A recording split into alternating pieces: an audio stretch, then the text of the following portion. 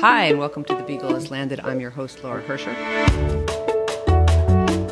We are adding to a discussion today that everyone has been having a great deal. A lot of discussions, a lot of conversations, public and private, about the national moment of reckoning we are in now concerning the toxic effects of our country's history of racism and the infrastructure in this country that perpetuates both past and current inequalities. So I think everyone in genetics is cognizant that that plays out in our own field. First of all, historically, genetics is historically a racist science. I mean, I'm not going to go through the history, but I think everyone in the field knows that. And resultingly, there's a lot of distrust. That's simplifying. Obviously, there's 1,000 reasons why there's a lot of distrust of various minority communities in medicine in general and in genetics in particular. And partly because of the inequality and partly because of the distrust, there's been less research by and about certain populations. So that has built the inequality into our databases. So we literally produce worse medicine for people who probably distrusted us to begin with. And so if they feel like they're being treated well, we literally can do less for them. So I think that's a reckoning for us. Secondly, diversity and inclusion is not just about databases, it's about us. These two are clearly intertwined because you can't build trust without inclusion. And so it's not, to my mind, a chicken and egg problem. The solution clearly starts with diversifying our own ranks in genetic counseling and clinical genetics in general. Okay, so against that background, and given the moment we are in nationally, which I think of as productively incendiary, against this productively incendiary background, a debate broke out recently in the generally staid confines of the NSGC discussion forums. And it started, as things do, in 2020 with a tweet. So we are here today to talk about the outcry and what provoked it, but most importantly, what provoked it. So joining me for that conversation is Aishwarya Arjunan of Myriad's Women's Health, which is formerly Counsel, working currently as a clinical product specialist for the Foresight Carrier Screen. Aishwarya is a faculty member at the Northwestern Genetic Counseling Program and an active member of NSGC, notably the recent chair of the Diversity and Inclusion Task Force. And I'm going to ask you some questions about that. And also Carrie Haverty, also previously at Counsel in Myriad's Women's Health, who now works for Miraculous, a biotech startup in San Francisco, building a laboratory benchtop instrument to automate library prep for next generation sequencing. So there were so many words and names in there. I'm sure I got some of them wrong, but let's just move on. Can you tell us about the original tweet and what you were highlighting? Sure. The original tweet actually started from Carrie Haverty, who was sharing some research that had been published on a preprint and asking people to basically challenging folks to look at their own practices and examine when and why people may restrict access to info for patients based on race. And one of the examples she used is using genotyping panels versus sequencing for carrier screening. And I responded to that tweet and kind of highlighted, using myself as an example, of why should I get a test with a 55% detection rate when if I was offered the CF23 mutation panel versus someone who might be Ashkenazi Jewish or Caucasian, who for that same panel would get a 97% detection rate, especially when, regardless of ethnicity, we both might be paying into our insurance premiums, deductibles, whatnot. So why is it that I get a lower quality screen based on my ethnicity and race? So Carrie, it actually was something that Carrie started off. Carrie, is that universal to carrier screens? Is which part universal? So is there better and worse carrier screens in terms of their ability to work with different populations or their effectiveness for different populations? Or Yes. Yeah. Yeah, by and large, yeah. That is true. There certainly are some that are pretty equal across the board, but there are many examples of different conditions where our quote unquote common variants that are identified and looked for are only common for certain populations, and they are not common for other populations. And so if you are in one of the other populations that didn't benefit from, as you well stated in your introduction, the kind of long history of research focusing on white or maybe Jewish populations, then you're not going to get the same quality of information if you're looking at just certain variants, because they're just innately biased. Yeah, and it's obviously not just carrier screening. Right. Absolutely. Anything with a polygenic score is going to have the same issues, and variant curation has the same issues. Yes. Yes. We just don't do as good a job. I don't know. Have you experience with that? Yes. Yeah. This is the old adage comes up to me, the story about a man standing underneath a street lamp looking on the ground everywhere. And somebody comes and says, "What are you doing?" He says, "Oh, I'm looking for my keys." And they're like, "Oh, well, where'd you last see them?" And he said, "Oh, I was 2 streets over." And they're like, "Well, why are you looking here?" "Well, this is where the light is." And, we tend to use the information that we've already got to build on. And that doesn't evolve very quickly sometimes, especially not without really cognizant, intentional effort toward that end.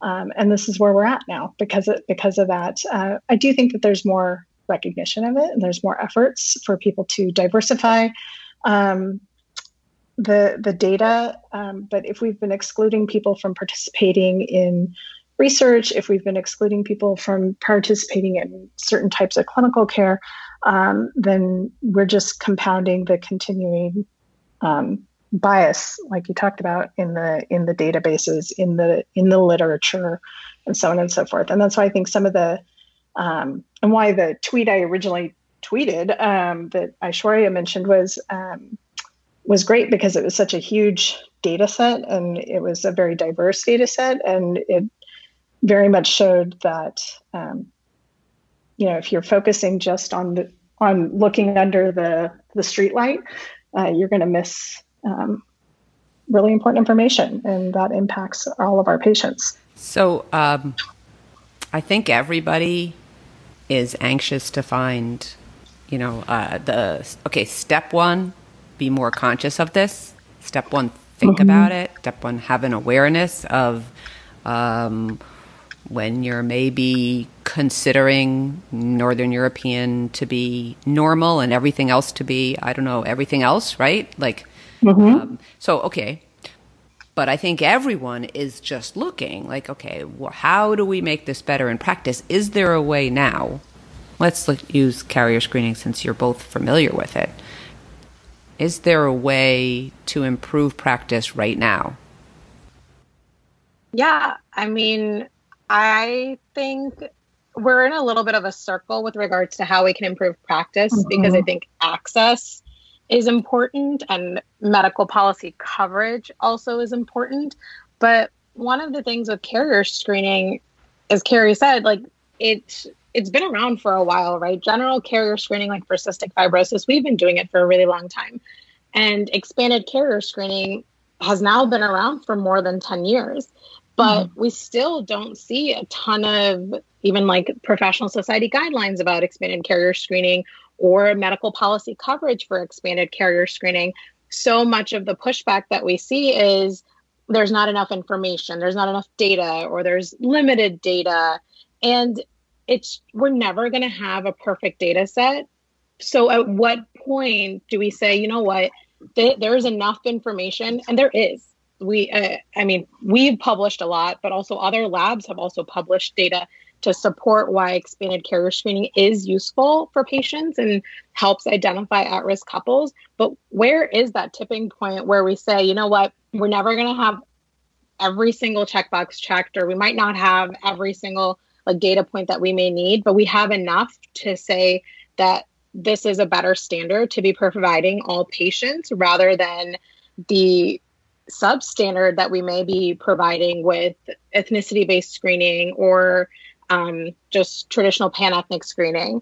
And the publication, the data set that Carrie mentioned, perfect timing with the taping of this podcast, was just published in Genetics in Medicine on Monday. It just released out, and it was a publication done by a few colleagues where they looked at about 93,000 individuals that underwent expanded carrier screening, and they looked at what their self-reported ethnicity was, and then also analyzed what their genetic ancestry was. And by looking at that, they saw that approximately 10% of the individuals in that cohort had a genetic ancestry that was greater than 50% from a lineage that was inconsistent with their self-reported ethnicity. So when we have that data, we know like that, right? The theme of the last 12 months or something. I don't know. Yeah. It's like, okay, let's face up to it. We don't actually know that much about our parentage. Not as much as we thought. That's right. And I like that myself. I like that. I think that's really super healthy. It also means, people often say race is not genetic, right? I mean, there's cultural aspects of it. And so what somebody self-identifies as, it may not match, not just because they may not know where their grandparents came from, but just because that's not entirely a genetic difference.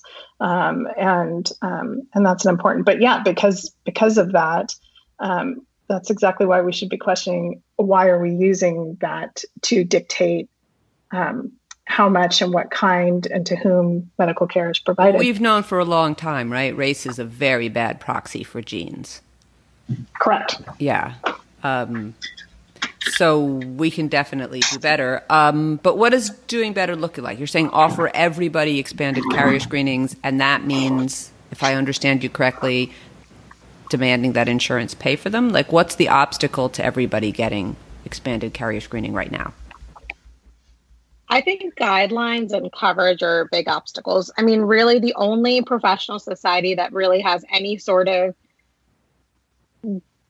updated guideline about expanded carrier screening is the American College of Obstetricians and Gynecologists, or ACOG. They came out with a guideline in 2017, and even their recommendation is kind of not super strict. It just says that traditional ethnicity-based screening, pan-ethnic screening, and expanded carrier screening are acceptable screening strategies.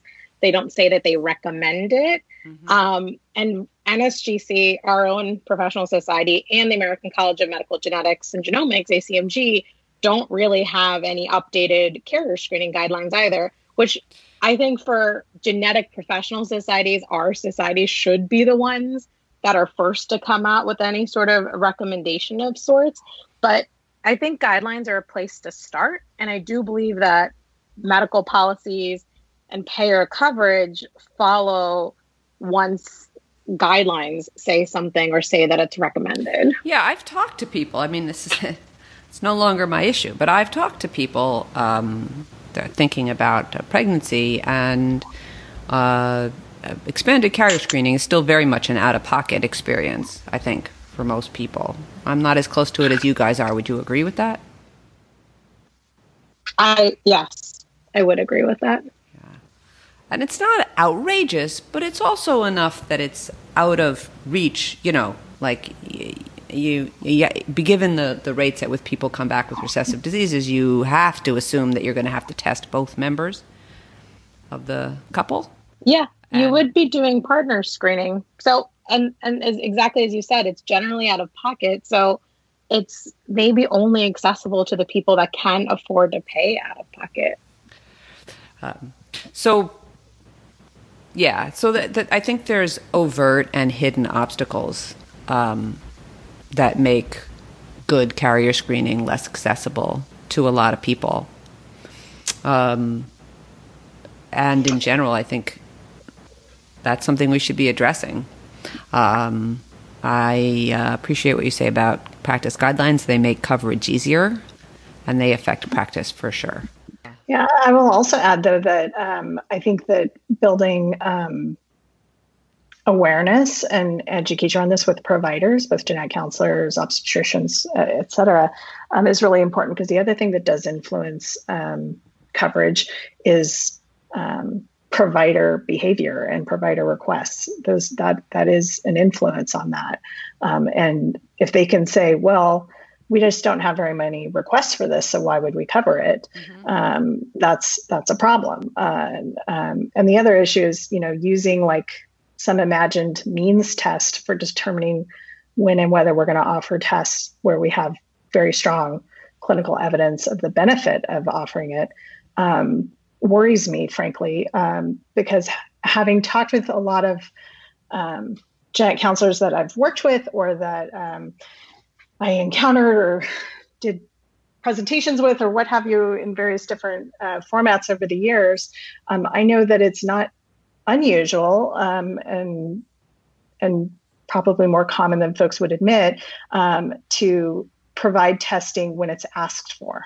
I know folks have said that publicly. I've done research on provider behavior that it wasn't published, but the findings did show a fair amount of behavior like that. And that just leads to a lot of bias, because you're much more likely to look at somebody who looks different than you and think, they may not be able to afford it, and so I'm not going to offer it, rather than having a frank discussion about it. So I think that's really interesting, because I remember back to the days when I was a student at a hospital in the Bronx, where, I was there for 3 months, and we never saw anybody who had anything but Medicaid. One person came in once with an actual insurance card, and literally the person at the front desk did not know what to do.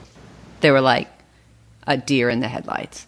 So with this population, it was stunning to me as a student, because when you're a student, you think everything's going to be the way they teach you in school, like here's the proper way, and it's all going to be done like that.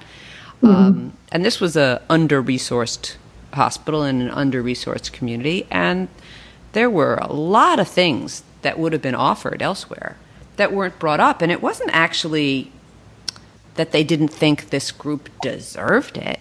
It was almost offensive to say, well, what you really need is this test. It was too uncomfortable, is what I'm going to say.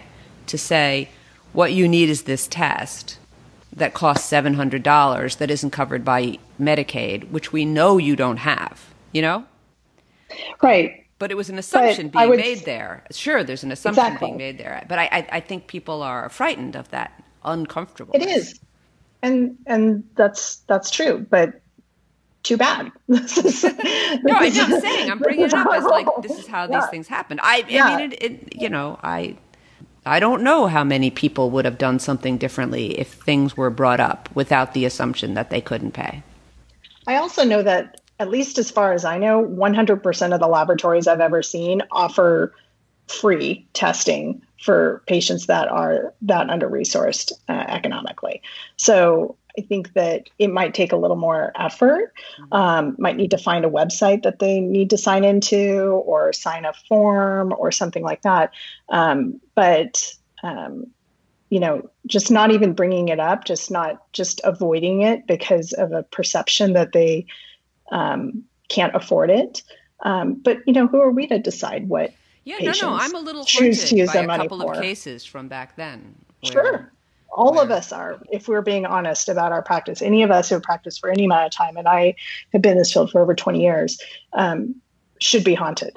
One of the things that I was brought up in the Twitter feed that blossomed off of Aishwarya's tweet was a case that really impacted me in graduate school. It was a couple. The mother is Black and the father is Hispanic American, and they had a son with Tay-Sachs disease, and it had taken a ridiculous time for him to get diagnosed. And this poor couple, I remember sitting down with them, and I was in graduate school at the time. And I sat down with them, and she said, if one more person in this department asks me if my husband and I are related to each other, I'm going to scream. And I thought, yeah, because people just could not get over the fact that a non-Jewish baby had Tay-Sachs disease, or it wasn't a baby, he was preschooler by the time they figured it out. But yeah, and that just sat with me. And you know what the fact is? That same couple now probably would have the exact same experience 20 years later. Now, at that time, we did not have sequencing available widely or at all. We were dealing with the inadequacies of enzyme analysis and so on and so forth, but we do not have those excuses anymore. And for somebody to say, well, I offer it if somebody asks for it, or essentially I'm offering it if I think they can afford it, is really problematic. Right. Right. Yeah. And that's really sorry, I was just going to say, I think that's really where we have to check ourselves and check our biases, not just as genetic counselors, but I think healthcare providers in general, is making those assumptions about the patients that we're going to see and what they want to do and what they may do with the information. I believe there was actually another thread that people are sharing on Twitter right now from Joseph et al. About what the information provided to counselors is versus what patients really want to know. So with our training, we're trained to teach patients about genetics, genes, and mutations and how we're doing this risk assessment. But really at the end of the day, is that what the patient truly is there for? Is that what they're there to understand? Or are we following this kind of rubric that we think is what they need to get versus what the patient is actually there for? Yeah, and I think there's a couple of things that feed into that. One is we're all in this field because we find this stuff cool. So we think, but as my children tell me all the time, not everyone else is so interested, which is very good advice from Laura's children. And also, it's our comfort zone, right? Mm-hmm. It's that's safe. An easy conversation. It's a fact. It's a fact, right? Giving out facts. And it's it's like you look in your pocket and you're like, I have these 4 facts in my pocket. I can put them on the table, Or I guess I should say cards in your hand, because it's more like that. Then you lay them down. You're like, look at that. It's very comfortable. And the other part is less comfortable. I know we've talked about that before. So I want to ask you something. You have just spent a considerable amount of time looking at diversity in the genetic counseling profession, right? Mm-hmm. So how much do you see that as something that will improve the issues in practice we're talking about here? I would like to hope that it will improve a lot moving forward. But I think there are a lot of folks that have also seen us try to address diversity in the past and not done a great job of it. So people are still hesitating. So tell us about that. What do you mean? So I've been in the profession for 7 years. So for me, I feel like this was really the first time where we truly took an effort in the past 7 years, at least that I can recall and remember, that we're addressing diversity in such a wide area or wide scope. But there were members of our task force that have been part of the profession for a longer time period and have said, well, we tried to do this and it never really went anywhere. Or people, when we created the task force, also made comments and saying well, NSGC has done this in the past and nothing really happened, or we really didn't. For anyone who is not a genetic counselor, let me just say, it's a lot of white women, right? This is not a diverse field. Nope. A lot of women, period. A lot of white women, a good number of Asian women, really distinct underrepresentation of African Americans, of Hispanics. So there's a lot of communities that are underrepresented in our ranks, and it's something we're very aware of. I don't know, it's not that easy to fix. So tell me what you found now. I know there was just an announcement that they're doing. You tell me, what is it we're doing? Yeah. So we, one of the recommendations that came from the task force is that we were very cognizant and very thankful to the task force members for bringing this up. And we've been talking about this in that underrepresented individuals can't take the onus on themselves. The onus should not be on underrepresented individuals to figure out what all the problems are and figure out what all the solutions are. We can speak for ourselves and our experience, but we cannot speak for everyone that might be an underrepresented individual within the profession. And what a few of the task force members really advocated for was actually having someone, a professional consulting group, come in and provide a diversity, equity, and inclusion assessment of our organization. So that is really, and that was the first step. The organization or the field? So starting with NSGC as an organization, but also talking to people and looking at the field in general. And this is where I hope that we can actually do more to hold each other accountable, in that we have multiple organizations within genetics, right? And we have our National Society of Genetic Counselors, we have our American Board of Genetic Counseling, the Accreditation Council, the Program Director Group. There's all of these different organizations, and I'm not super familiar with how they all interact, but I do know there are some conversations that happen on some routine basis. But it doesn't seem like there's a formal process where all of these organizations are working together collaboratively to address diversity, equity, and inclusion in the profession.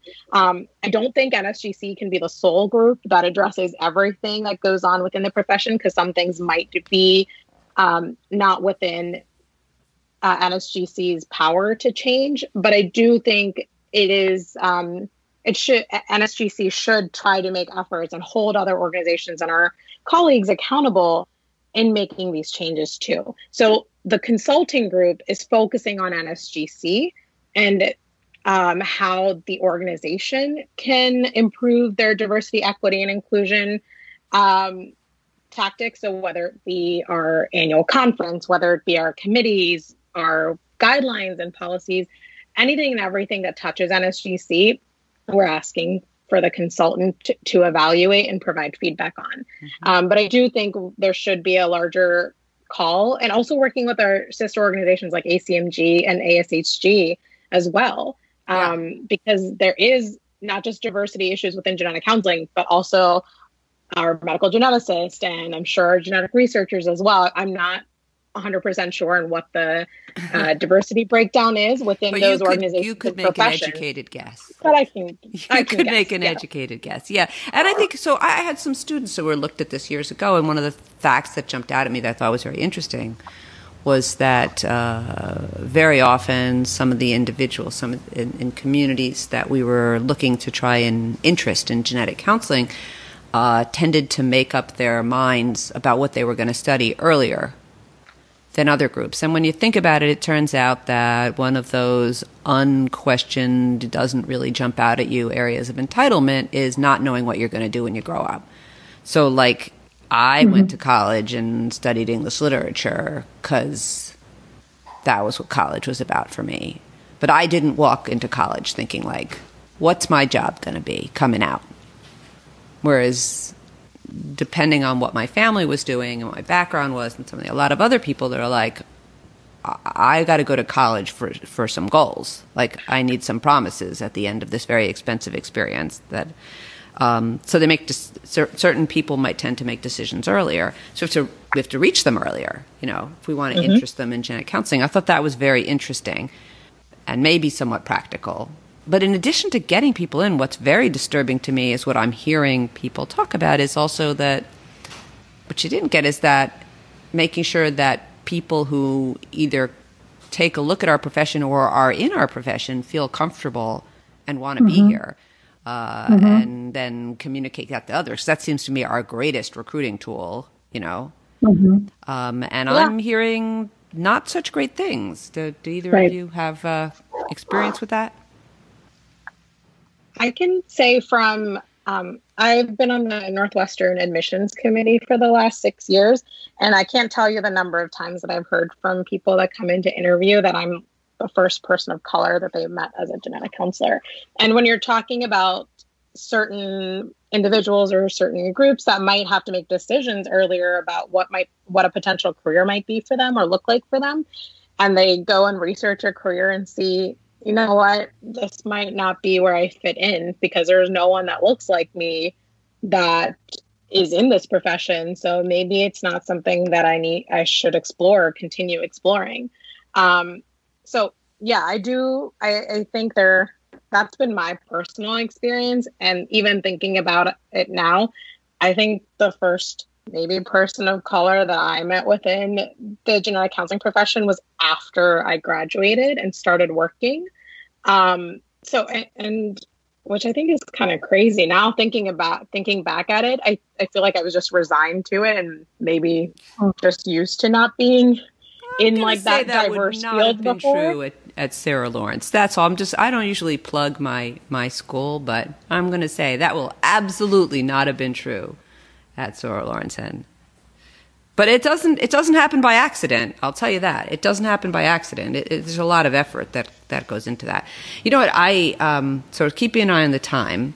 I want to move the conversation over a little bit because your tweet, Carrie, and your response and what follows were a discussion about practice and about testing. And then there was a post up on the discussion forums at NSGC saying like, wow, this got really emotional with hurt feelings. And I feel like I missed something.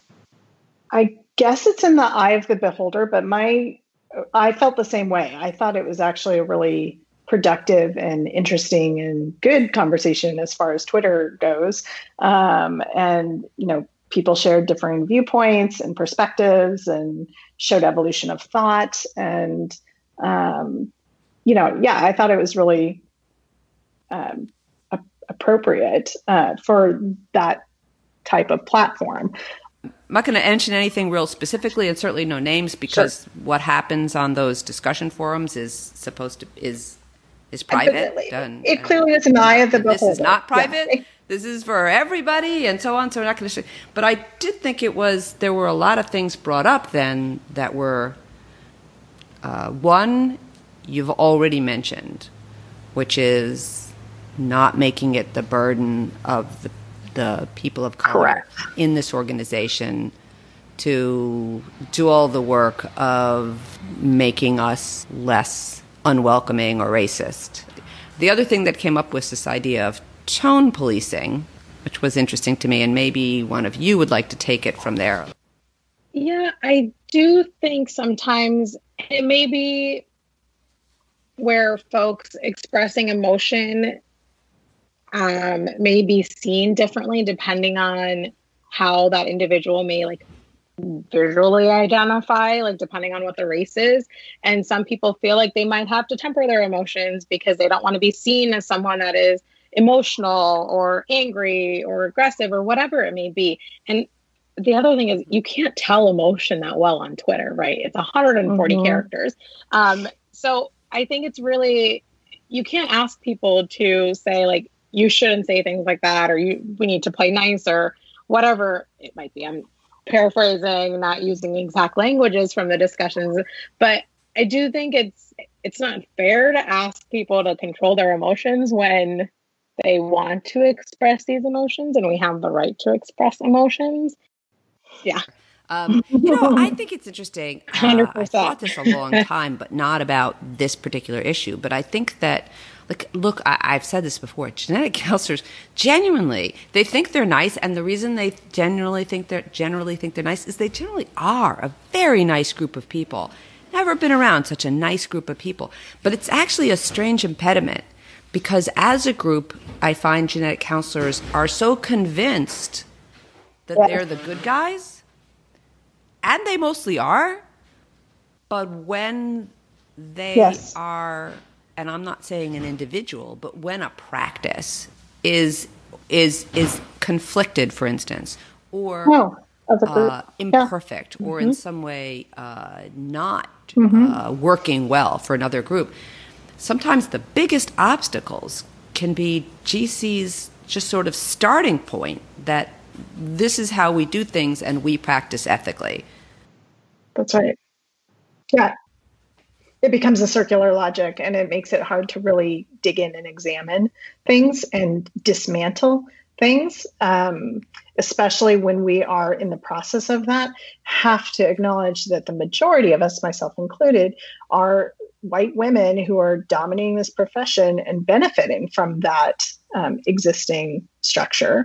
And so undoing it means undoing some of recognizing and undoing, hopefully, some of our own privilege in that process, which is incredibly difficult and really painful. And it is, sometimes those conversations need to be blunt, and sometimes they need to be challenged, and they always need to be heard. And so I think that's where the reaction to the comment about anything that is, sort of along the lines of tone policing or something, that it's like shutting down that conversation right at the time when we primarily, we as a profession, but especially we 95% or whatever white women in this profession need to be doing the exact opposite of that, and really really getting into it, and really being honest with ourselves and each other, and we need to hold ourselves accountable, but we need to hold each other accountable too. And it cannot be on the backs of our colleagues who have borne and continue to bear a burden every day, just being a person of color generally, but in this field especially, to do that work.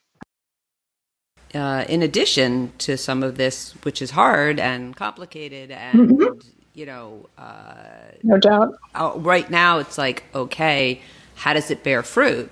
There's also this whole element that you started off saying that can bear fruit. Start by looking at the practice, right? Start by finding practical ways to make testing and diagnosis and variant calling and so on equally effective and responsive for everyone who walks in the door. I for one, I think if I were in, I don't do that counseling, but I think if I did, I'd be like, oh, something I can actually do, like something you can sink your teeth into and do right now. There's actually a really good quote that's been, I think, making the waves through like Instagram and Twitter, where I believe the quote is attributed to Iris M. Kelpin. And what it says is, the more tightly we cling to our identity as a good person, the more skilled we become at rationalizing our behavior, and the less available we are to examine the ways that we cause harm. And that's the thing I really think that we do have to check. We might have good intentions, but it may not always translate the way that we intended to. And just because we intended to do something good doesn't absolve us for the harm that we might end up causing. And I think we all have something to contribute to this discussion. Even though I might be considered an underrepresented person in the field, I still have a role in both dismantling, but I have also perpetuated the systemic racism. Like, I still have these privileges myself, and I need to check what those privileges are and see how they contributed to potentially oppressing other individuals that might not have had the same opportunities and privileges. Mm-hmm. And I think that's something that all of us have to be open to having these conversations, and they're not going to be comfortable. And that's the thing, is we need to get comfortable with having these uncomfortable conversations and really looking at how our practices and behaviors are affecting not only our patients, but also our colleagues and students. I feel like so much of our training was focused on patient care, but maybe not necessarily how we treat our colleagues and our coworkers and potentially our students coming down the line. And maybe that's something that we need to be looking at more holistically as well. And what are the changes that we can make to address this? And how do we hold ourselves and our colleagues accountable? Like, we don't really have a process of holding one another accountable right now, right? So, and that's what we're seeing with all of these stories that people are sharing and their experiences that they may have had during training. They never felt that they could be open and share that feedback without thinking that there might be some sort of negative like retribution or retaliation for sharing that feedback. And those are the things that we really need to kind of take this time and use this momentum to see, like, what can we do to make this meaningful change? Because we can do something. But we need to work together and really make it so that it's something that's long-term and sustainable, and not just something that we say we're going to do because it's the moment to declare your commitment to change and like make these promises, but not really follow through with them.